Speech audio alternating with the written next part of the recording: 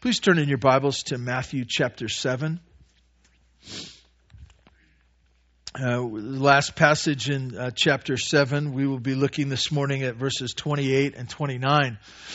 This last week, many of you may have seen this, but there was a debate that went on, and it wasn't a political debate.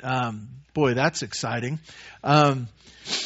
But it was a debate on evolution and the creation, six-day creation of the world. And it was by Bill Nye, the science guy, and Ken Ham, who many of you have seen him. He's from Australia, and he kind of has one of those Amish-looking beard type things. So Ken Ham is... He's one who Institute for Creation Research. He's been talking about literal six-day creation for a very long time, and he's from Louisville. And then Bill Nye, who for many years has been he's been on television and other things talking about science. And I'll just tell you this. So we don't have as part of our doctrinal statement at the church a literal six-day creation, meaning that God created this whole earth in 6 24-hour periods. We don't have that in our doctrinal statement, but that's what I believe, okay? And I'm not saying that everyone has to believe that. In fact, I'm not a scientist, and it's too late for me, too, by the way. I could spend the rest of my days seeking to be a scientist, and it's not going to happen, okay? I'm 45 years old, and that ship has sailed, okay? I am a student of God's Word, though. And as I read the Scriptures and I see what God has written down for me, I just can't see it any other way. I could be wrong, but if you disagree with me, you could be wrong too. And I choose to think that I'm right and you're wrong. I do this with everything, by the way. It's not just things of the Scripture, but we can disagree. But let's all, at the end of the day, make sure that we are not fearful of looking foolish in the eyes of unbelievers instead of trusting in God. Anyways, this morning, I wanted to encourage you to watch that. It might be interesting to you. For me, it was interesting to some degree, but in other ways, I'd heard some of this stuff before, and it was just interesting. But the thing that I loved, and I just got so excited about it, because I think that it displayed something that we're going to look at this morning. Really, they had a tough time having a debate, and there was a reason why. Because Bill Nye, he was the science guy, okay? And his basis for all that he wanted to talk about was science. His proof was pointing back to various things in science, and you can argue about how well he did with that. It doesn't really matter. And then Ken Ham, he talked a little bit about science and research and these other things, but at times he quoted the Scripture. And Bill Nye, he said a number of different times, he said, it was interesting. I think you'll enjoy it as well. He talked about being a reasonable man. As you quote this book, this 3,000-year-old book that had been translated over and over again, and now into American English, I can't. He was frustrated that he couldn't believe in that. And your interpretation, and so they really had no basis for where they could have a debate because they didn't agree on anything, even at the beginning steps. And so this morning, as we look at God's Word, I want to look at really who we listen to. What is it that's going to thrill our heart? What is it that we're going to base our arguments of life on? Who are we going to listen to in this world? If you'd stand in honor of God's Word, I'd like to read to you these two verses, the last two verses in chapter 7 of the book of Matthew. This is what God's Word says. And when Jesus finished these sayings, the crowds were astonished at his teaching, for he was teaching them as one who had authority, and not as their scribes. Please pray with me. God, I ask that you would, in these moments that we spend together, that you would mark our hearts with your word, that we would be thrilled to hear from you, and that we would be willing to move based upon what we hear from you. God, we thank you in Jesus' name. Amen. You may be seated. Jesus has just preached the Sermon on the Mount, what we call the Sermon on the Mount. He has taught them about various subjects, and he's done it in a way where he, some might say he attacked everything they loved, and he went after it, and he explained to them where it was wrong and where they misunderstood, and he added teaching that they had never heard before. And this morning, this is their response. This is their response. We hear this one-sided conversation of Jesus inputting to them, and we really heard nothing or very little on what, as they sat there and they listened, what their thoughts were on what Jesus had said. But now we know. Verse 28 says that they were astonished. They were astonished. As you think about it, this picture is, if you can see it in terms of what we're doing here this morning, Jesus says the final amen. And they sit there or they stand there, and it blew their minds. It blew their minds. They were in awe. They were in awe. They sat there or stood there, and they go, what have we just heard? This is amazing. The language, the tenses and the Greek grammar point to that it not just be something that for a moment, wow, that was amazing. And, what's for lunch? That's sometimes how we respond to life. It's amazing to us at a moment, but on to the next thing. But it's this picture that it marked them. It was astonishing in such a way that it lingered on in them, and it was changing, life-changing. That as they heard from Jesus, they realized that this was so different that it was going to change their life. It blew their minds. And the picture here is them of being drawn in. I think there's plenty of things that we are amazed about, but it pushes us away. But for them, it caused them to want more. It caused them to want more. And I just want to add one other thing.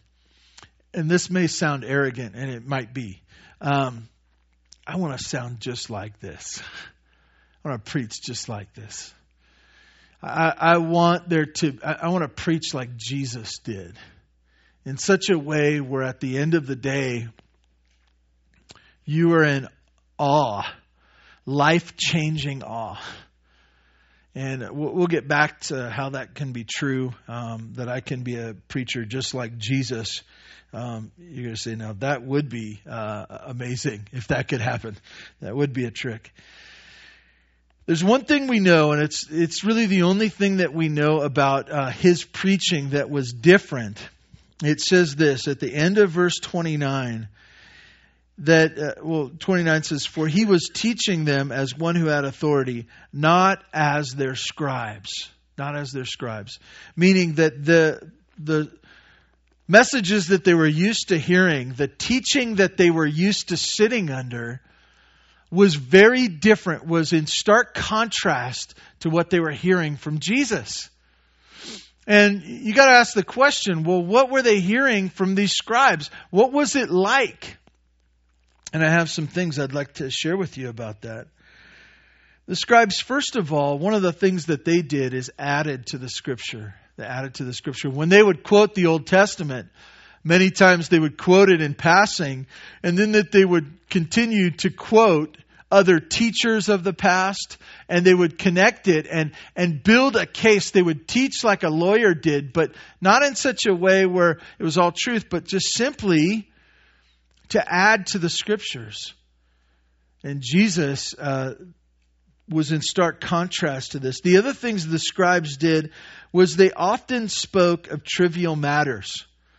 They loved a good argument about what God thought of some topic that would never touch the lives of the people. As you reflect on the last 3 chapters that we've looked at where Jesus has shared, these are all things that would revolutionize our lives. You think about what am I struggling with? And did Jesus talk about it? Let me ask you a question. Did any of you worry this last week? Raise your hand. Okay, that's a majority right there. That's the kind of stuff Jesus was talking about worry. Finances. Boom, we're up again. We're thinking about finances. Jesus was talking about those things. He was talking about relationships. He was talking about how it is to live in this world. And this is what Jesus concerned himself with. The scribes, they wanted to talk about things that didn't matter.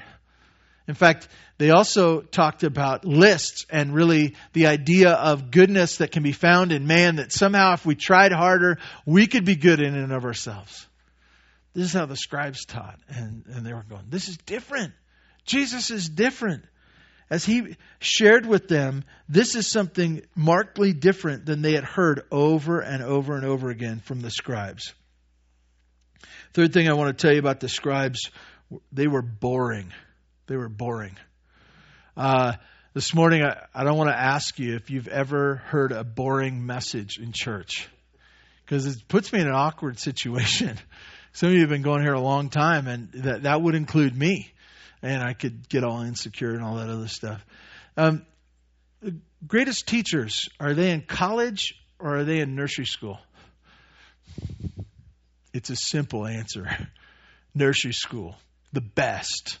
They're excited, they're singing, they're getting on the floor, they're letting you play, they're interacting. College. It's like they're saying, come to me, I have the information. I've got it all. You must access my greatness. In nursery school, they're going, yeah. Or Jesus, you think about how he taught. How did he teach about worry? He said he pointed them to the flowers outside. He pointed them to the birds of the air. He gave them pictures and ideas of things that they could relate to. And they were riveted. They were riveted. They loved it. They took it in. It drew them in. And at the end of their time, they went, whoa, this blows my mind. You know what? In college, there were times where it blew my mind to be in college. But I go, whoa. Can't believe how long that seemed. Whoa, that was so boring. That was even more boring than usual, You get this picture that Jesus was different. He was different. As the scribes taught, they shared in ways that they were only concerned with what they said, not whether their hearers were interested or learning. And that connects me to the next point.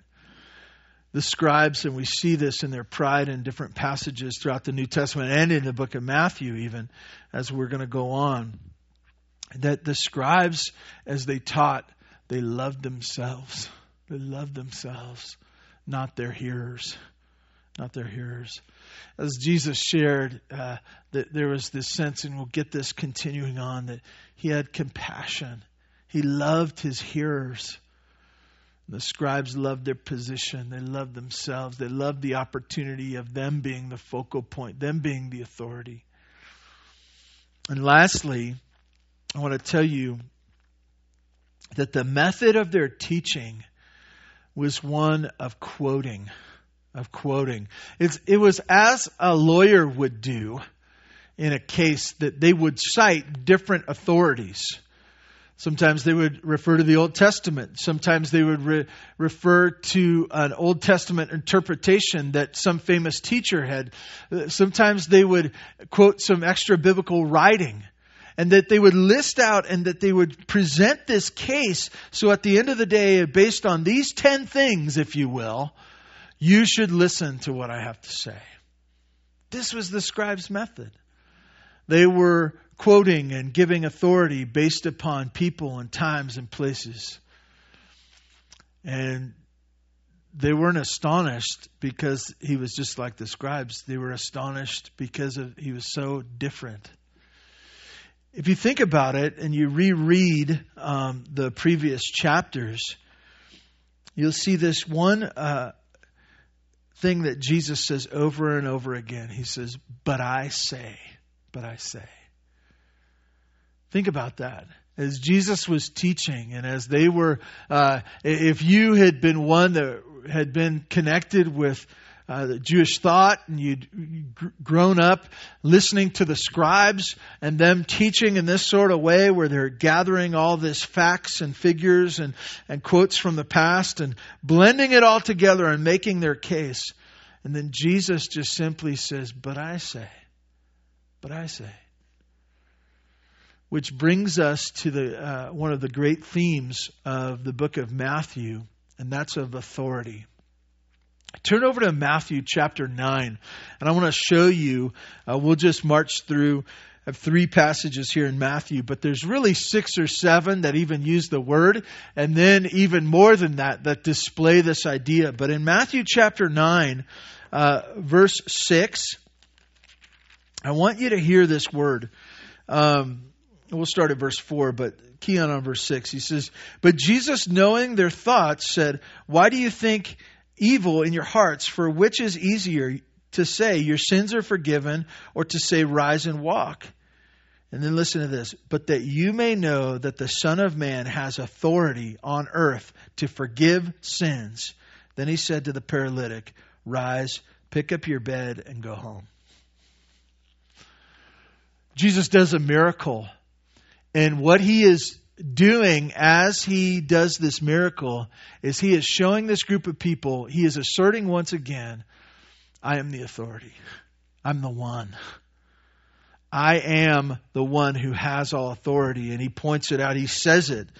To show you that I have all authority, here it is. Boom, rise up, walk. Your sins are forgiven. We move on. You could look over to Matthew chapter 21. Flipping over a little bit later in the book, and then later we'll get to Matthew chapter 28. But 21 verse 23. And this is an issue of teaching. And this comes up over and over again. And I want you to get the picture that everyone who heard Jesus knew this was the issue, even if they didn't believe him. Even if they weren't buying his message, even if they weren't choosing to be a follower, they understood that this was the rub when it came to this man, Jesus. Verse 23 says, and when he entered the temple, the chief priest and the elders of the people came up to him as he was teaching and said, by what authority are you doing these things? And who gave you this authority? Jesus answered them, I will ask you one question, and if you tell me the answer, I will tell you by what authority I do these things. The baptism of John, from where did it come? From heaven or from man? And they discussed it among themselves, saying, if we say from heaven, he will say to us, why then did you not believe him? But if we say from man, we are afraid of the crowd, for they all hold that John was a prophet. So they answered Jesus, we do not know. And he said to them, neither will I tell you by what authority I do these things. They were struck by his authority. They were frustrated by it. They were going, why should we listen? And then in chapter 28, as we see the conclusion of Jesus' earthly life, starting at verse 17, we see that we know this passage to be the Great Commission, but I want you to see his authority. Verse 16 says this, now the 11 disciples went to Galilee to the mountain which Jesus had directed them. Verse 17, and when they saw him, they worshipped him, but some doubted. And Jesus came and said to them, all authority in heaven and on earth has been given to me. Go, therefore, and make disciples of all nations, baptizing them in the name of the Father and of the Son and of the Holy Spirit, teaching them to observe all that I have commanded. And behold, I'm with you to the end of the age, with you always. I want you to see this because it's super important as we think of who Jesus was. So they were amazed when they heard Jesus preaching, sharing, giving his teaching, because it was different. And the thing that they could pick out, and the thing that he's teaching with authority. He's saying, but I say. He's not citing some source. And that's because Jesus always did this. He always was the authority. When he rolled in to teach into a place or a town or a home, he spoke based upon his own authority, not an authority outside of himself. And so this is the question that comes up over and over again for us. When we hear something and somebody calls to us, we say, well, you have to do this. And we say, says who? Says who? I remember saying this in the neighborhood and to my sibling and my cousins. You need to come in now. Says who? Says who? I'm not doing that. You tell me why I should listen to you. Says who? Many of you went to college and you wrote a lot of boring papers. I'm not saying that it's the teacher's fault that you were writing boring papers. I'm saying that your product was boring, okay? And as you learn to write research papers, you get to that place, middle school or high school, where you're writing these papers and you say something that you know to be true, and the teacher marks it because you didn't footnote it. You didn't footnote it. You know what that is? It's the little number, right? You say something, you put a little number, and then down below you cite your source. You cite your source. This is true. This is true. This person said it was true. This is where I found it. Which always gets a little complicated. You know why? Because you're saying that this is true based upon this guy saying it's true. How do you know this guy knows it's true? And that's the question, right? Footnoting. This is what the scribes did. They shared their message and they footnoted it. They connected it to someone. As you think about what their teaching was, it says who? Well, it's the guy down in the footnote. This is the proof.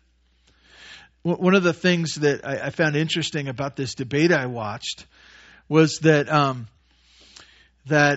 Bill Nye, he would go back to science proofs. He'd go back to science. It kind of reminded me of, I don't know if you've seen the movie Nacho Libre. I'm not suggesting it or anything, but there's a character in there that believes in science too.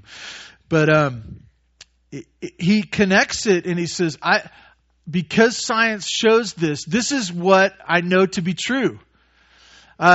In this debate, Ken Ham was doing this, and it was kind of interesting. He was sharing. They were name dropping. And they were saying all these names, which didn't help me a whole lot because I didn't know who they were talking about. Okay, but he would make a point. A PhD.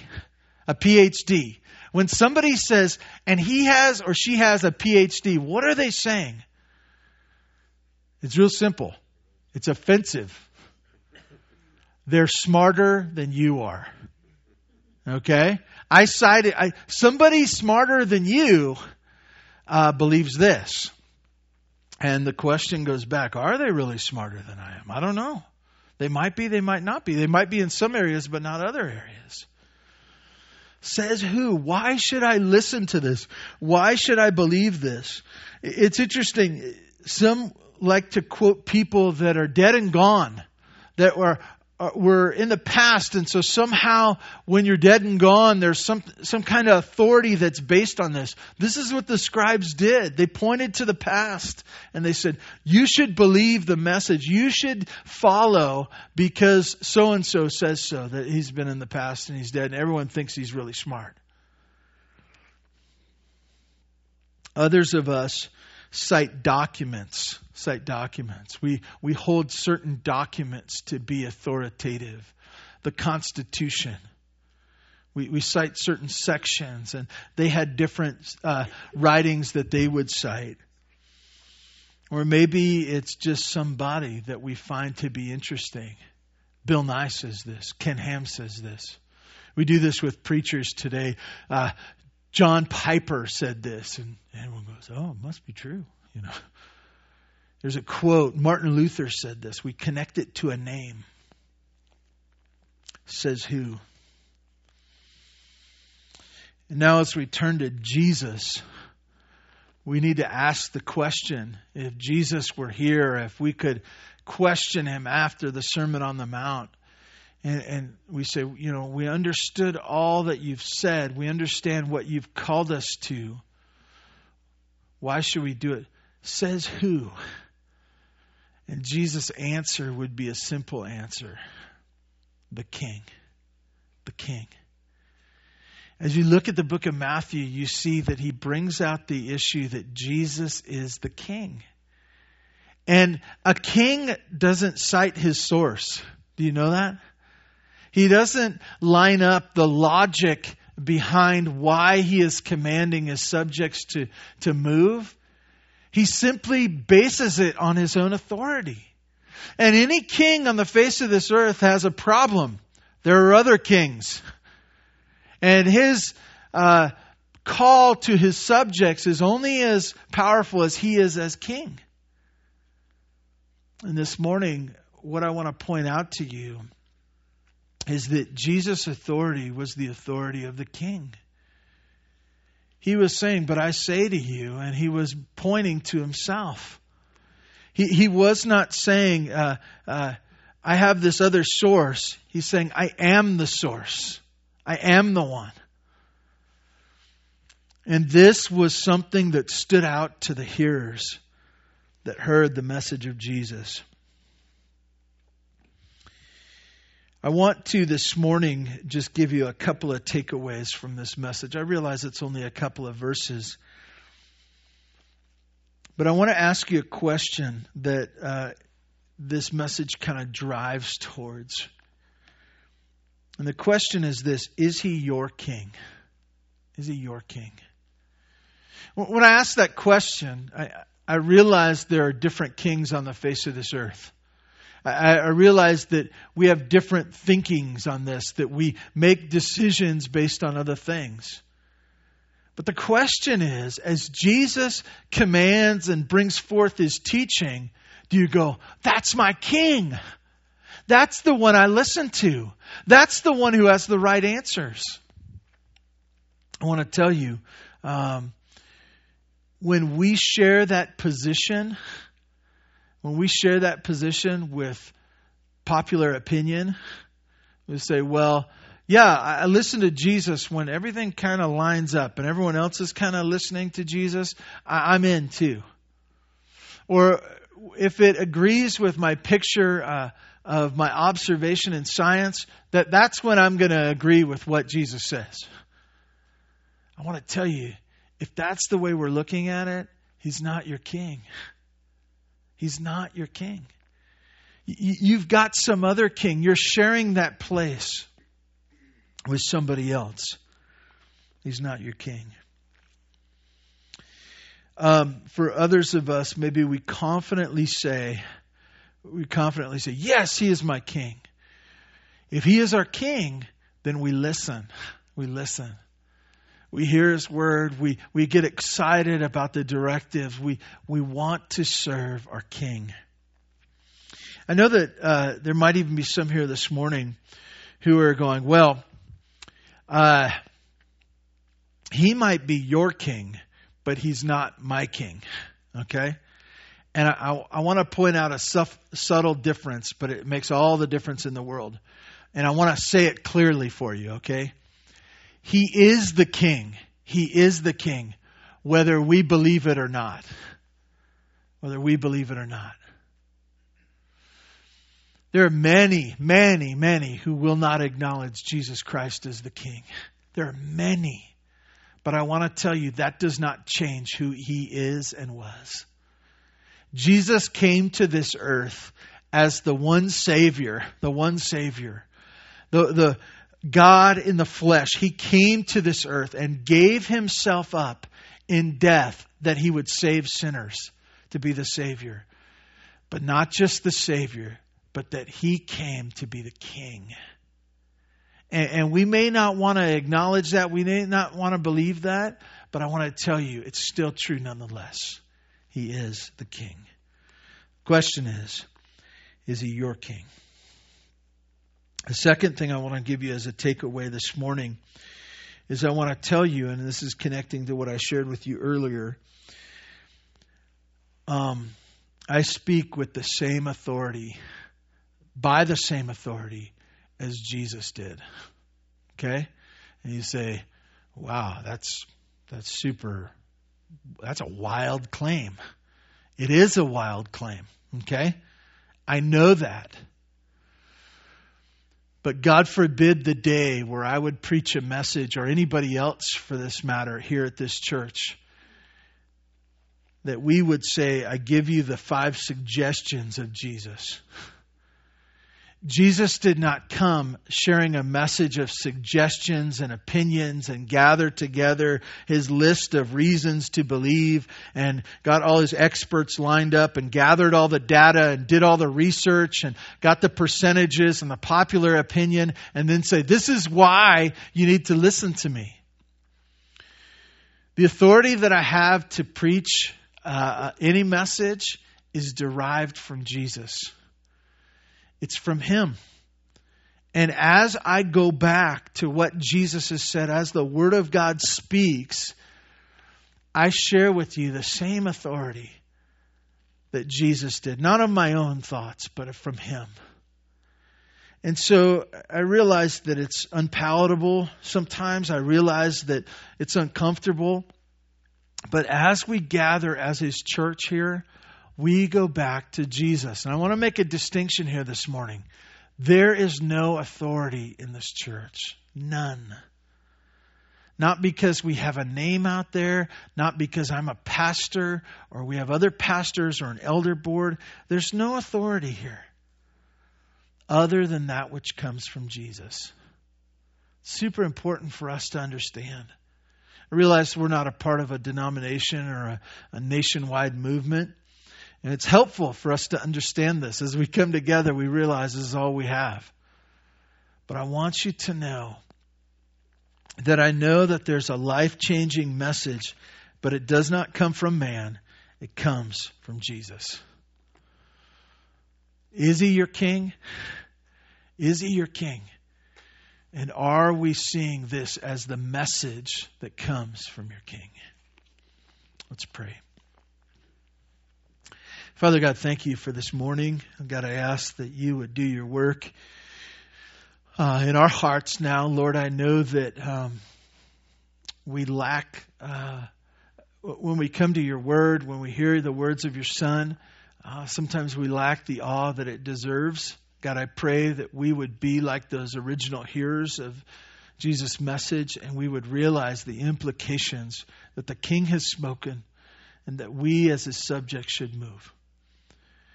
God, I ask that You do Your work in us now. May it have lasting impact on us as we live for You this week. We thank You in Jesus' name.